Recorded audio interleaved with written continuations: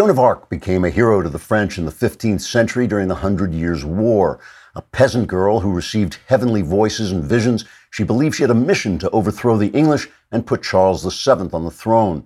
It's said she convinced Charles to place her at the head of his armies by revealing things to him in private only the angels could have told her. Her victories at Orleans and elsewhere gave Charles the crown he wanted. Captured by pro-English nobles and abandoned by the king, she was handed over to England and tried for witchcraft, heresy, and cross-dressing. She was convicted and burned at the stake, a death that understandably terrified her.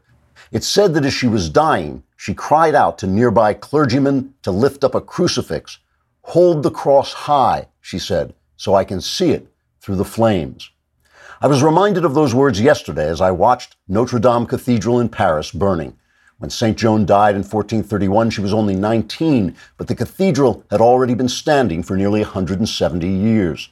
It has stood as a symbol of the nation, of its civilization, and of its God from the 13th century on. It has withstood every war and disaster that has fallen on the great city. But while its iconic towers remain and precious artwork and relics have been saved, the fire destroyed much of the interior.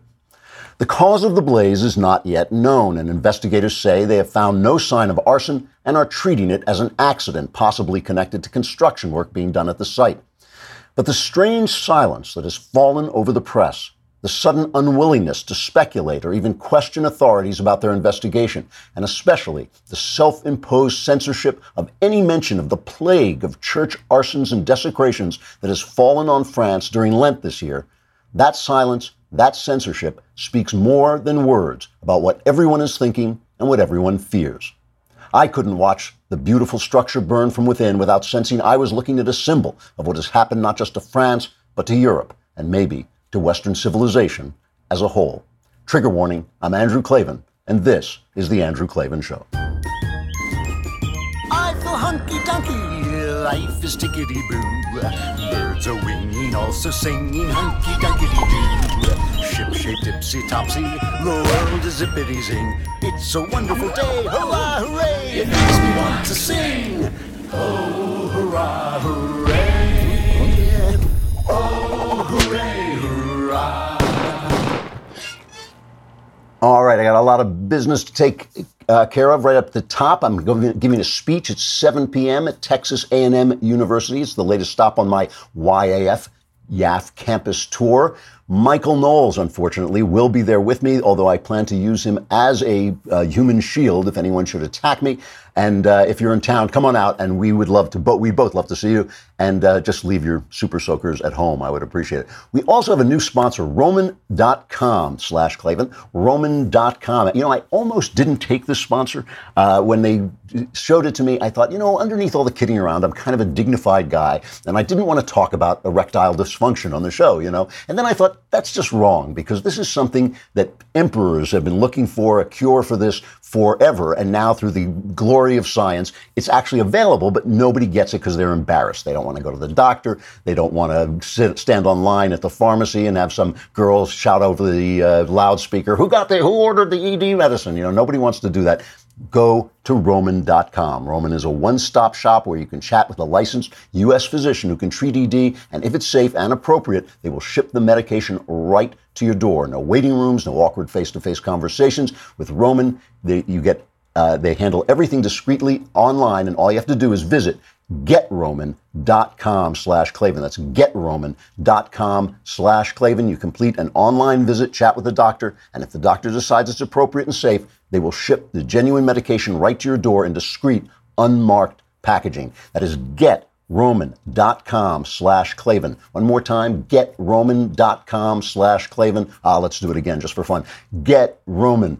ROMAN, GetRoman.com/Klavan. And of course, for extra confidence, you want to know, how do you spell Klavan? It's Klavan. And finally, the mailbag is tomorrow. I will be traveling, but the mail will catch up with me. So you want to go to dailywire.com, subscribe for a lousy $10 a month or $100 for the whole year, and then hit the podcast button, hit the Andrew Klavan podcast, hit the little mailbag symbol. You can ask me anything you want about religion, politics, your personal life.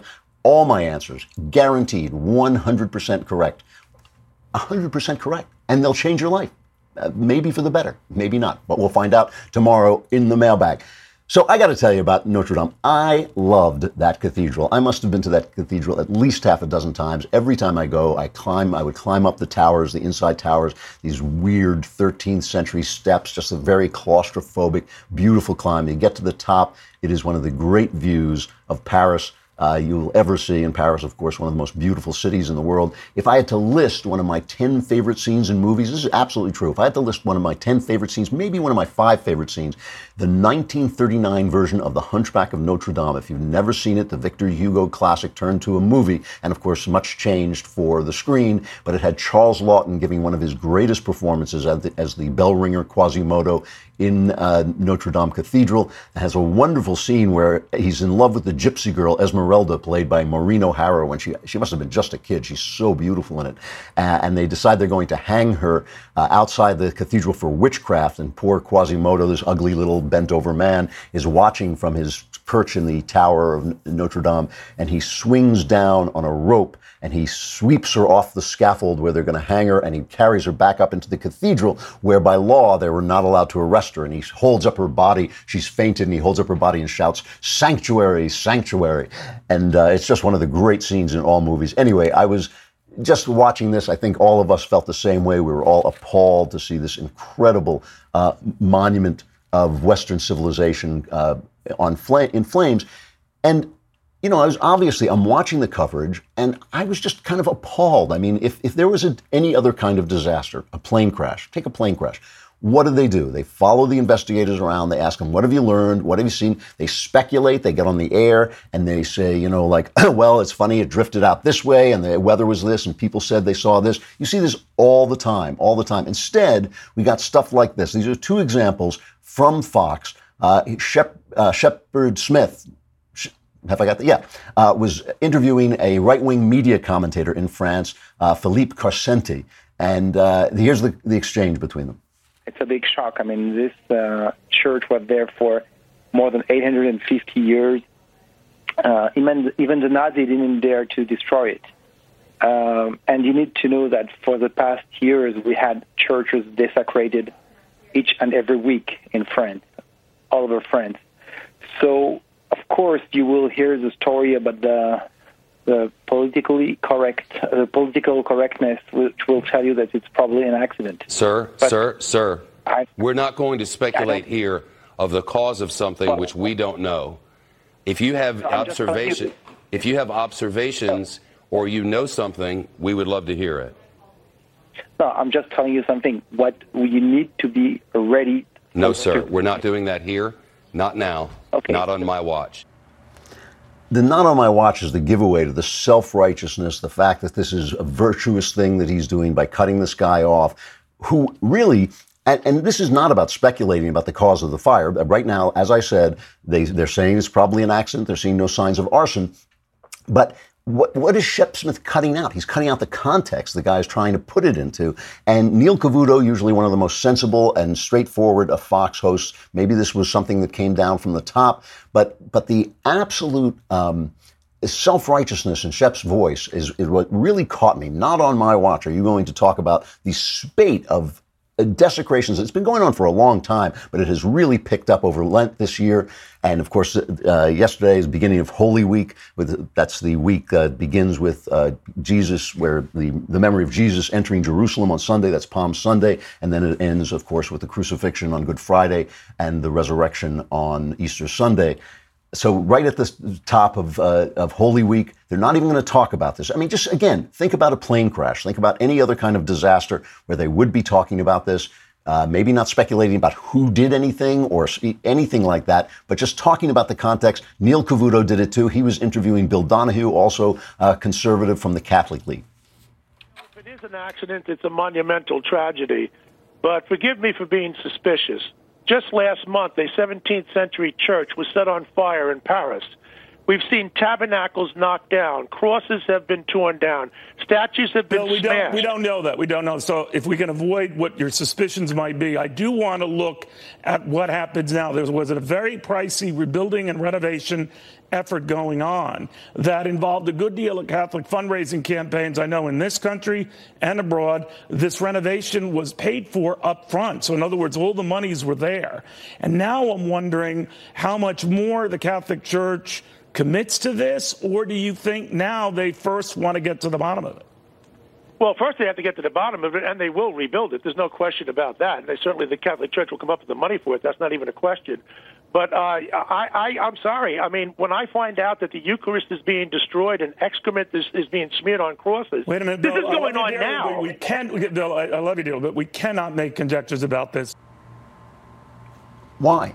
I mean, again, he's putting it in context. And again, you do not want to make conjectures, of course. You don't want to blame anybody for anything. You don't even want to say it's arson when you don't know. Nobody knows. And again, they're investigating right now. But since when? Since when does this kind of silence, this kind of pall of silence, since when is such a pall of silence imposed willingly on journalists? When do journalists not speculate? When do they not go after investigators?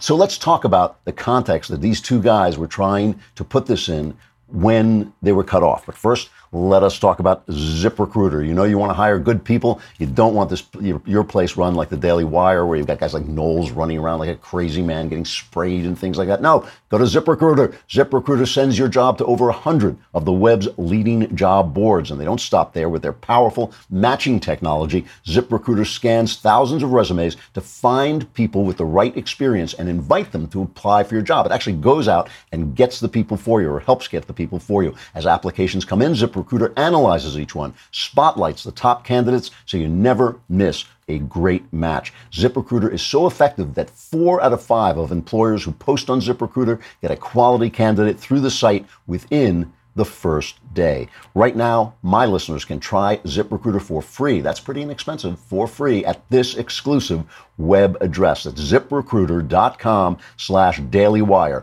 ZipRecruiter.com/dailywire, which is all one word, DAILYWIRE. ZipRecruiter.com/dailywire. So what are they talking about? You have not heard anything about this probably in American media. This is the other thing that gets me. It's not as if, oh yes, this has been all over the news, and what Shep and Neil Cavuto are saying is, yeah, we don't want to put that in this context. Nobody knows that this is going on, all right? So here, hunted down by yours truly on the internet, the Religion News Service. The Religion News Service runs this. Sometimes it's a cross of human excrement smeared on a church wall with a stolen communion host stuck at the 4 corners. Other times, a statue of the Virgin Mary lies shattered on the floor. Now and then, a fire breaks out in a house of prayer. Roman Catholic churches have increasingly come under attack in France, a country so long identified with Christianity that it used to be called the eldest daughter of the church. A recent fire, that's one of the people we're talking about, at Saint Sulpice, the second largest church in Paris, has shed light on a trend that has become commonplace in many smaller towns. These incidents get a brief mention in the press, complete with quotes from Catholics shocked at the sight of beheaded statues, scattered hosts, and sometimes a short video clip on national television. That's over there, but over here, you get nothing. Here's another piece from Breitbart, the Catholic hierarchy. This was linked to on CNN's religion site. The Catholic hierarchy is kept silent about the episodes, limiting themselves to highlighting that anti-Christian threat and expressing hope that politicians and police will get to the bottom of the crime. Reports indicate that 80% of the desecration of places of worship in France concerns Christian churches, and in the year 2018, this meant the profanation of an average of 2 Christian churches per day in France, even though these actions rarely make the headlines. And when you say rarely, they never make the headlines over here. The Vienna-based Observatory of Intolerance and Discrimination Against Christians in Europe, which was founded in cooperation with the Council of European Bishops' Conference, but is now independent, said there'd been a 25% increase in attacks on Catholic churches in the first 2 months of this year compared with the same time last year. The executive director, Ellen Fantini, told Newsweek, this is a Newsweek piece, that while in many cases the motive for the attacks was not known, France faced growing problems with anti-Christian violence, especially by anarchist and feminist groups. And then there's this, and this is from an Israeli paper. Just 3 days ago, a jihadi terrorist woman was sentenced to 8 years in prison by a French court for involvement in a foiled plot in 2016 to blow up the Notre Dame Cathedral with a car packed with gas canisters. That was 3 days before Notre Dame went up in flames. But it's like, faulty towers. We're not going to mention this. We're not going to mention any of this because we don't want anything. Look, it's obvious. It is obvious. Everyone is afraid that there might be Muslims involved. Believe me, I am not saying there are. I am not in any way implying or hinting or trying to wink at you and say that there are. But that's what everybody's afraid of. That's why this kind of self-righteous, let's not talk about the war, let's not talk about the causes. That's what's going on. I'm not saying in any way that they are responsible or that it's arson. I'm simply saying it's weird. It is weird when reporters don't speculate, when they don't ask about the causes. A lot of the stories, like in Reuters and the New York Times, they didn't even talk about the investigation. They said, oh, well, they ruled out arson. I don't think they can have ruled it out that fast. All I'm saying is they were afraid that someone would connect this to Muslims or Islamists, I should say, and that there would be reprisals. And the thing is, it misses the point. Because what happens when you don't say something? Does it go away? Does nobody think it? No, it rattles around in your head all the louder. It rattles around in your head all the louder, and especially because even at the worst, France is not suffering from Islamism. It's not suffering from Islamic terror. That terror has moved into a gap, the gap where Christianity used to be. Okay, that is the problem in France and in Europe in general, is that Christianity has moved out and something is going to move in. And that's what Douglas Murray was talking about in The Strange Death in Europe. When people convert to Islam, it's because it's the only thing on offer because Christianity has lost its mojo, its confidence, and its belief.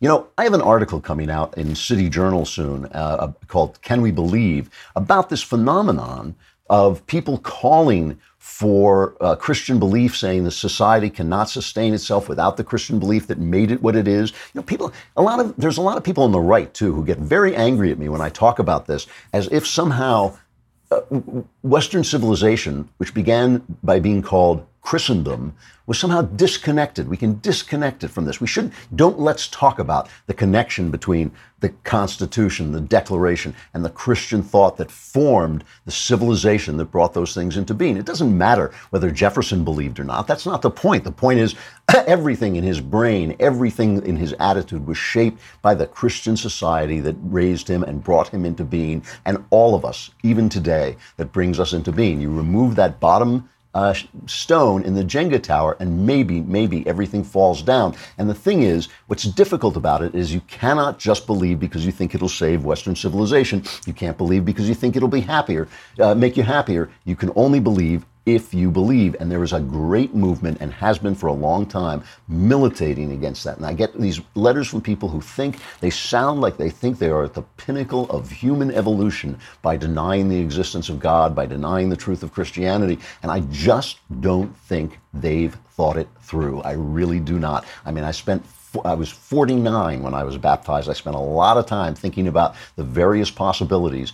I think I've thought a lot of these dead ends through. I've gone down a lot of dead ends. And I think I've talked about before the Enlightenment narrative, this narrative that started immediately with the Renaissance. At the very start of the Renaissance, they started talking about the Dark Ages, the Middle Ages. Remember, the people who lived in the Middle Ages didn't think they were in the middle of anything. They thought they were right at the edge of time, because they were, right? It became the Middle Ages during the Renaissance.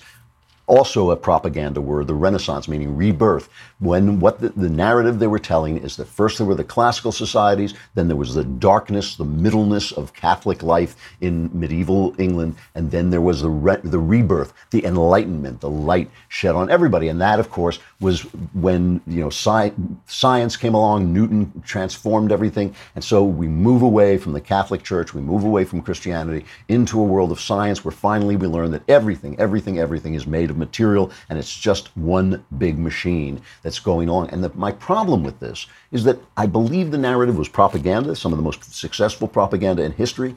I believe it's obsolete, and I don't believe it made sense even then. Every single person who started the scientific revolution was a member of the church, whether Galileo, Newton, all the people going back, Francis, I can't remember his name, Bacon, going back to Francis Bacon, they were all members of the church, which suggests to me that it was Christian thought, the Christian mind that discovered science, the Christian way of thinking, the trust that God made sense, that God made a world that made sense, that he made a mind that connected to the world that made sense. And the idea that the science would reveal a clockwork universe is itself obsolete. The quantum mechanics of the current day really gives a role to consciousness in creating reality, which leads me to think that, hey, maybe a consciousness created reality in the first place. Plus, the absolute unbelievable unlikeliness that this world could exist and that we would be able to understand it if it just happened accidentally. They say that the odds of that happening are like a wind blowing through a junkyard and assembling a 747. Those are the same odds. And so they pose this thing, they make up this thing, the multiverse. I'm called king of the multiverse for good reason, because I am, but they call it the multiverse, and the idea is we just happen to live in that one universe that makes sense, that we can understand, and all the other universes it doesn't, which is like saying, I drew a straight flush in this poker game 5 times in a row because this just happens to be the poker game of all poker games in which I do that. If I said that, somebody would shoot me. The next thing you would hear would be a gunshot, but still, they do this to support the idea that there is no God because they cannot accept God as an explanation for anything.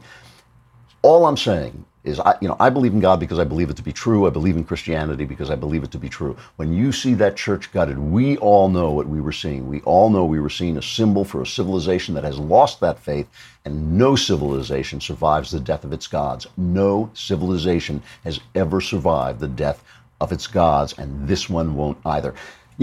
Talking about the way in which people think once they lose God, you talk about materialism, and one of the biggest symptoms of materialism is socialism. Atheism, basically socialism says all your problems can be solved by money. All I got to do is redistribute the money. Take your money, give it to the other guy, then everything will be fine. Why does it always come a cropper? It always comes a cropper because money is just a symbol of your work and your ambition and your desire and your charity. And when you take it away from people, you're taking away from them something of value. And when you give it to someone else, you're giving him essentially nothing. Bernie Sanders was on Fox yesterday, and I admire Sanders for doing this. Bernie Sanders has now taken the lead in a lot of Democrat polls, and the Democrats are incredibly flustered by this. I mean, they're talking about how can we get at Bernie? It's really hard because they got at Bernie last time, and it only burnishes his image as an outsider for them to attack him, and yet they want to stop him. Let me take a pause here to do one more commercial, a commercial that is one after my own heart because it is for honey. I use honey all the time. It is so easy. It goes on your computer. It operates in the background. I do most of my shopping on Amazon. I buy a lot of books. What honey does is it searches for coupons, deals, other vendors that might sell you something cheaper. And it'll just pop up and say, hello, I can save you money. And who doesn't want that? Honey has saved 10 million members an average of $28. It's saved me more than that. It has saved me a lot more than that because I buy books and it tells me where I can get them cheaper. Honey members have already saved more than $800 million altogether. I haven't saved quite that much on my own, but it's just great. I mean, it's easy to load. It works really well. It works behind the science, and it is free. You're not paying anything. There's really no reason not to use Honey. It's free to use, easy to install on your computer in just 2 clicks. Shop with confidence. Get Honey for free at joinhoney.com/Andrew. That's join, Join, joinhoney.com/Andrew. Honey is the smart shopping assistant that saves you time and money when you're shopping online. So, like I said, Sanders did one of these town halls, and I didn't like the town hall that much. I admired Sanders for going on Fox. It was a good move, a smart move. They packed the audience with Bernie supporters. So it was kind of like these, instead of having, Brett Baer and Martha McCallum just question him, it was like they were questioning him in an onslaught of boos and applause, which I just hate. It doesn't mean anything. When somebody applauds for you, that really doesn't mean that you've said anything true, but it sounds like you're getting all this support. And I was really struck by this one woman who stood up and asked a question. Let's see her name was Kathy Harrington. Listen to her question. question comes from Kathy Harrington. Kathy, what's your question for Senator Sanders? Hi, Senator Sanders. Welcome to the Lehigh Valley. So my question is, the definition of socialism is just a society agreeing to work together and combining their resources to make sure everyone is protected and taken care of. How can you challenge the idea that socialism is bad in the minds of the public? Now, I don't want to pick on this lady. She's just a lady, asking a question, and she's obviously a Bernie supporter. But that's not what socialism is. It leaves out the question of force, which is just idealism taken to the point of naivete. It's not that we all agree to work together. It's that you agree to work together and then you come and take my stuff. It's that you force me to do what you want me to do. You say that my work, the fruits of my labor, belong to you to redistribute. We're not all working together. That's called charity. Charity is when you get together with people by agreement and you all agree, we're going to give some money to this other person. And that's ennobling. That ennobles you. It creates a sense of responsibility in the person who receives the money. But this materialist mindset, there's no question of your will. There's no idea of your will. We're just agreeing to work together. And if you don't, you're under arrest. They've lost the sense of the human will, of the free will that makes people do what they do, choose the things that they do. And it's an idea that can only be supported by those people who believe in God. I mean, that is really true, because you have to understand that the person you are is just represented by your body. It is not your body. So the other thing about Bernie, he did a good job. I'm sure he won some votes. I'm sure he'll do well. It was a smart thing to do. But everything about him, as far as I'm concerned, is just dishonest. I mean, every word that comes out of his mouth is he's avoiding things. He's hypocritical. At one point, Brett Baier asked him, about taxes. Why don't you, if you want to pay higher taxes, why don't you? Let's cut 5. Your taxes do show that you're a millionaire. You did make $1 million in 2016, 2017. You're right, the 561 in 2018. But your marginal tax rate was 26% because of President Trump's tax cuts. So why not say, I'm leading this revolution. I'm not going to take those. Come on, we're doing. I paid the taxes that I owe. And by the way, why don't you get Donald Trump up here and ask him how much he pays in taxes? Yeah, we will. Yeah, well, look. Well, I am eagerly awaiting your doing that. Well, we'd love to have you. We would love to have you that question. Get him up here. And if the president, I guess the president watches your network a little bit, right? Hey, President Trump, my wife and I just released 10 years. Please do the same. Let the American people know how much money you make. All right. It's not an answer.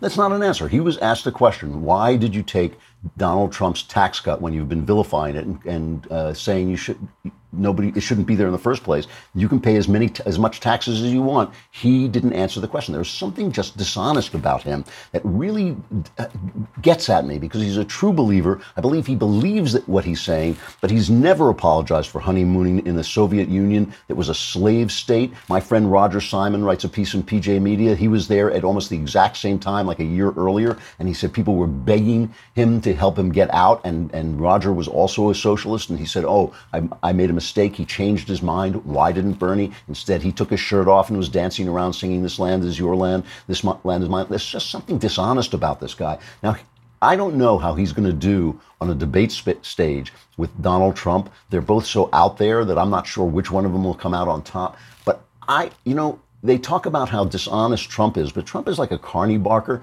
He basically tells the truth, except he exaggerates everything.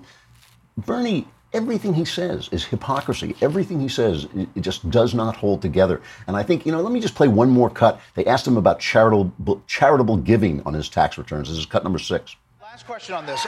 A lot of millionaires and billionaires give a ton to charity. You gave 3.4%. Yeah.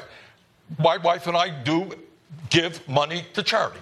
All right? And we're proud to do what we did. There are others, you're quite right. There are people, Gates Foundation, do a phenomenal job. We do what we do.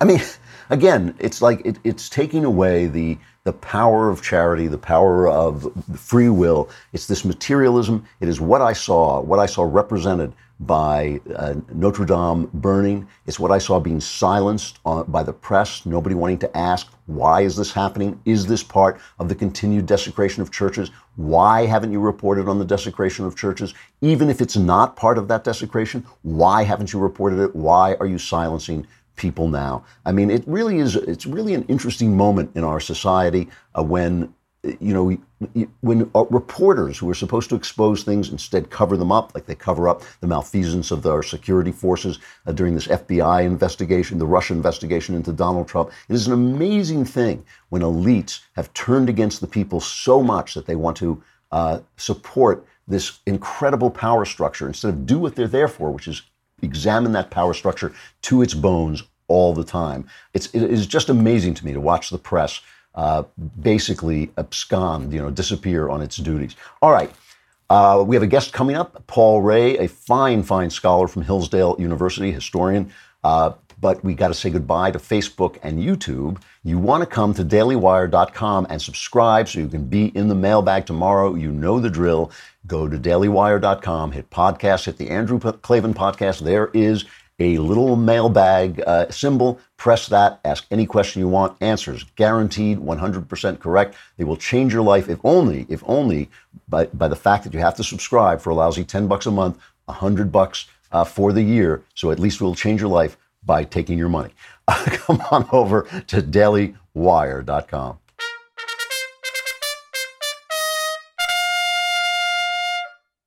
All right, Professor Paul Ray is a professor of history at Hillsdale College, one of the most respected scholars at Hillsdale, as well as the Charles O. Lee and Louise K. Lee Chair in Western Heritage. Professor Ray's entire scholarly career has been focused on studying the origins and evolution of self-government within the West, and that is part of what we want to talk about to him today. Paul, are you there?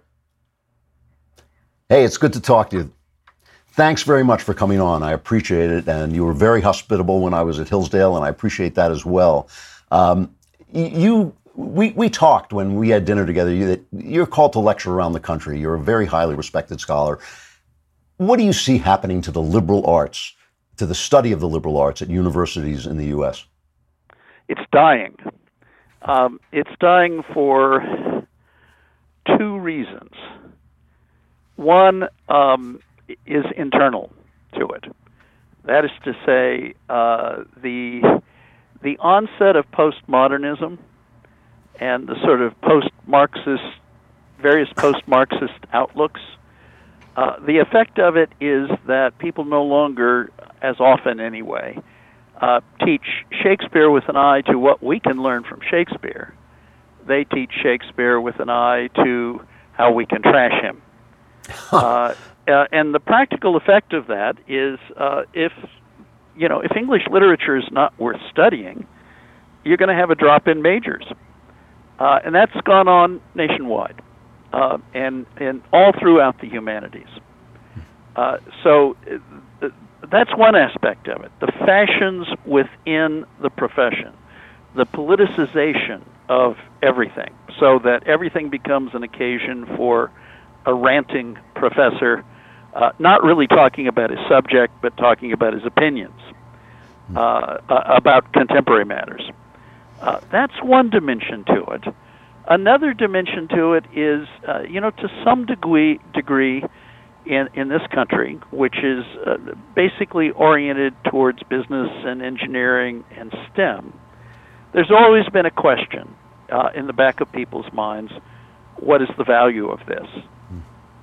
And so there are sort of two attacks coming at the same time. One is the suicide of people within the humanities, killing the subject that they study. The other is people who aren't really friendly to it anyway. And I'll give you a concrete example of this. This last week, the University of Tulsa, where I taught for 24 years, has decided to gut the humanities. Turn itself into a school that is oriented almost entirely to STEM. And so there won't be a major in philosophy, for example. There won't be a major in religion.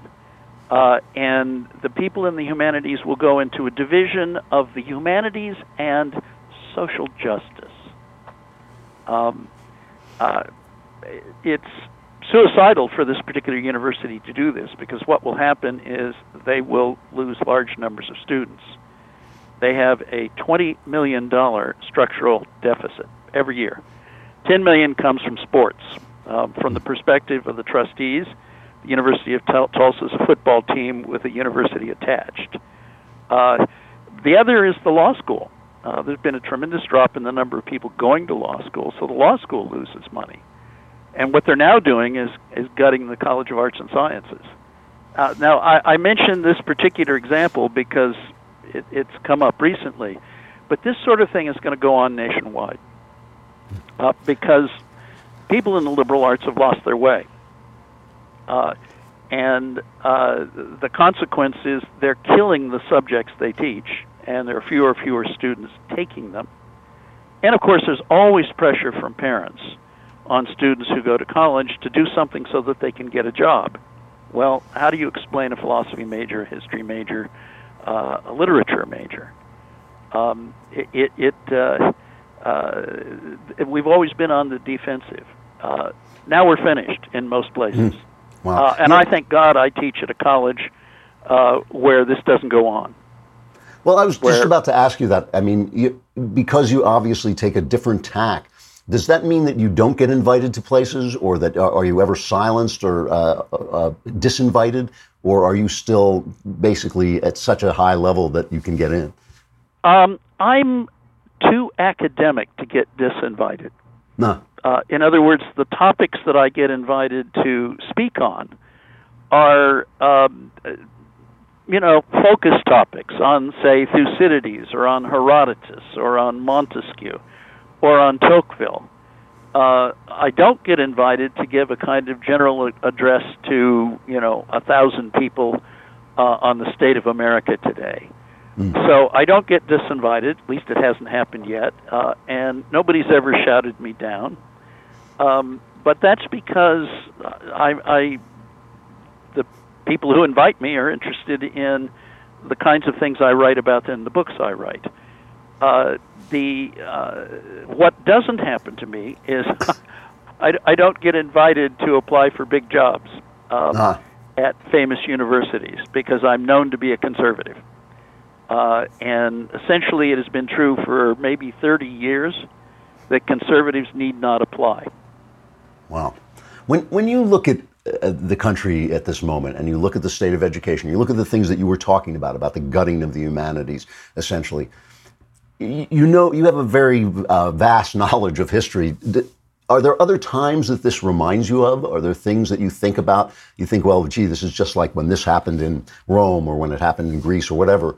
Is there something that America today reminds you of? It reminds me of the last days of the Weimar Republic. Wow. German history was my minor field. I started off to be a German historian in graduate school.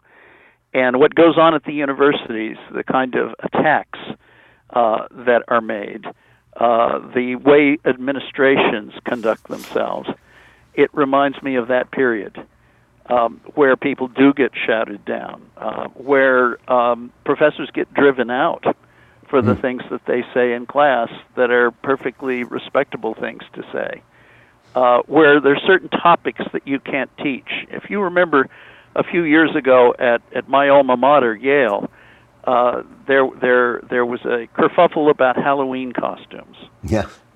And it involved a couple who were masters of a college there. And the woman who taught education resigned.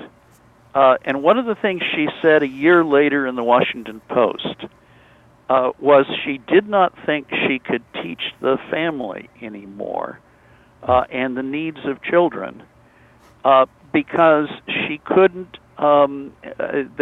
she would be harassed if she indicated that fathers are necessary. And wow. The reason for that is very simple. There's a chunk of our population where fathers are absentee. And if you want to understand why there's so much crime in the neighborhoods dominated by that population, that's partly tied up with the collapse of the family. But you can't talk about that.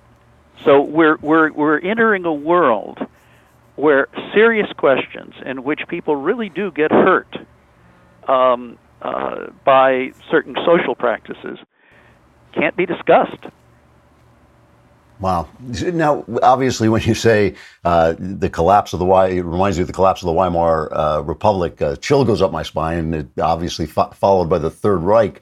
Do you see a way of turning the tide here? Is there something that people like you or anybody can be doing to convince the universities that they have gone astray, or is that just a lost cause? It ought not to be a lost cause, but it might be. Let me say, though, politics is generational. I'm from the baby boom generation. I was in college in the 1960s. I have seen everything that's going on now before. I saw it at Cornell in 1969 when we had an armed building seizure. I saw it in Yale in the spring of 1970 with the reaction to the Black Panther trial. None of this is new. It's the second round, and what's interesting about the first round is it receded. This may recede, but I can tell you the reason why I hesitate to say it will recede is that in 1969, the faculty was by and large, against what was going on. Today, a good chunk of the faculty is in favor of shutting down dissenting views. And the administrations nearly everywhere are in favor of shutting down dissenting views. What happened at Yale was orchestrated from within the administration. This business at the University of Tulsa of turning the humanities into the division of humanities and social justice, meaning of the humanities taught in a partisan fashion, that's being done by the administration. So what worries me is the degree to which the hard left is actually in control of administrations and seemingly supported by trustees. Yeah, no, I've seen this too. It's appalling. Paul, thank you so much for coming on. I hope you'll come back and talk about this some more. Really interesting conversation. Thanks a lot. Anytime. Thank you. Thanks, Paul.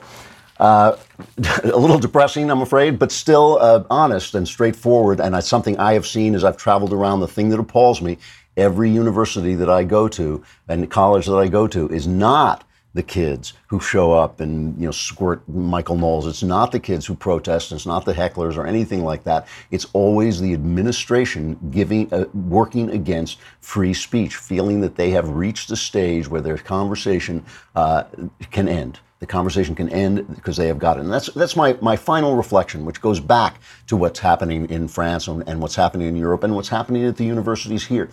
Listen, I can't tell you to believe in God. I can't tell you to reconstitute the things that make you free, that make you as prosperous and free and power, and this country as powerful as it is. But you ought to know it's abuse that you've been kept in ignorance. It's abuse when young people are kept in ignorance, when they do not know. When you have people like Ilhan Omar saying this country is founded on genocide or whatever and injustice. This is a kind of nonsense to talk about what it is this country is, that people like scrabbled out of the mud for thousands of years with powerful people's boots on their neck to build a country where they could be free. Certain ideas went into it. You don't have to go back and embrace those ideas. But if you don't even know what they are, what will you say? What will you say when the revolution shows up at your door and says, why do you believe what you believe? This is the thing that really bothers me, because I went down so many wrong roads, because I explored so many mistakes, so many errors, because I adopted so many ways of thought without really thinking them through and then thought them through to the point where they collapsed. I know what I think. I know why I think what I think. I know what my axioms are, those things that can't be proved, but without which the entire system collapses. Do you know those things? I mean, they're there for you to find. Paul mentioned Shakespeare. Shakespeare basically invented the idea of a human being that is in your mind now. If you don't know a little Shakespeare, if you haven't seen Shakespeare, if you haven't thought about Shakespeare, you don't know why you think the things you think. You don't know in what context you think those things. And when the revolution comes, because the revolution comes to places where people have forgotten how to defend the things that they love. And the thing is, you can defend those things with bullets and rifles and armies, and all those things are necessary. But if you can't defend the ideas, you get the society gets eaten out from within. And that's what Paul Ray was talking about. And that's what you saw at Notre Dame, as the cathedral, the civilization, the country, and its religion got eaten out from within. And that's what nobody wants to talk about. All right. I am Andrew Klavan. This is the Andrew Klavan Show. I will be back again tomorrow with the mailbag in some other city in Texas. But today I'm speaking with Knowles at 7 p.m. at Texas A&M. Talk to you then.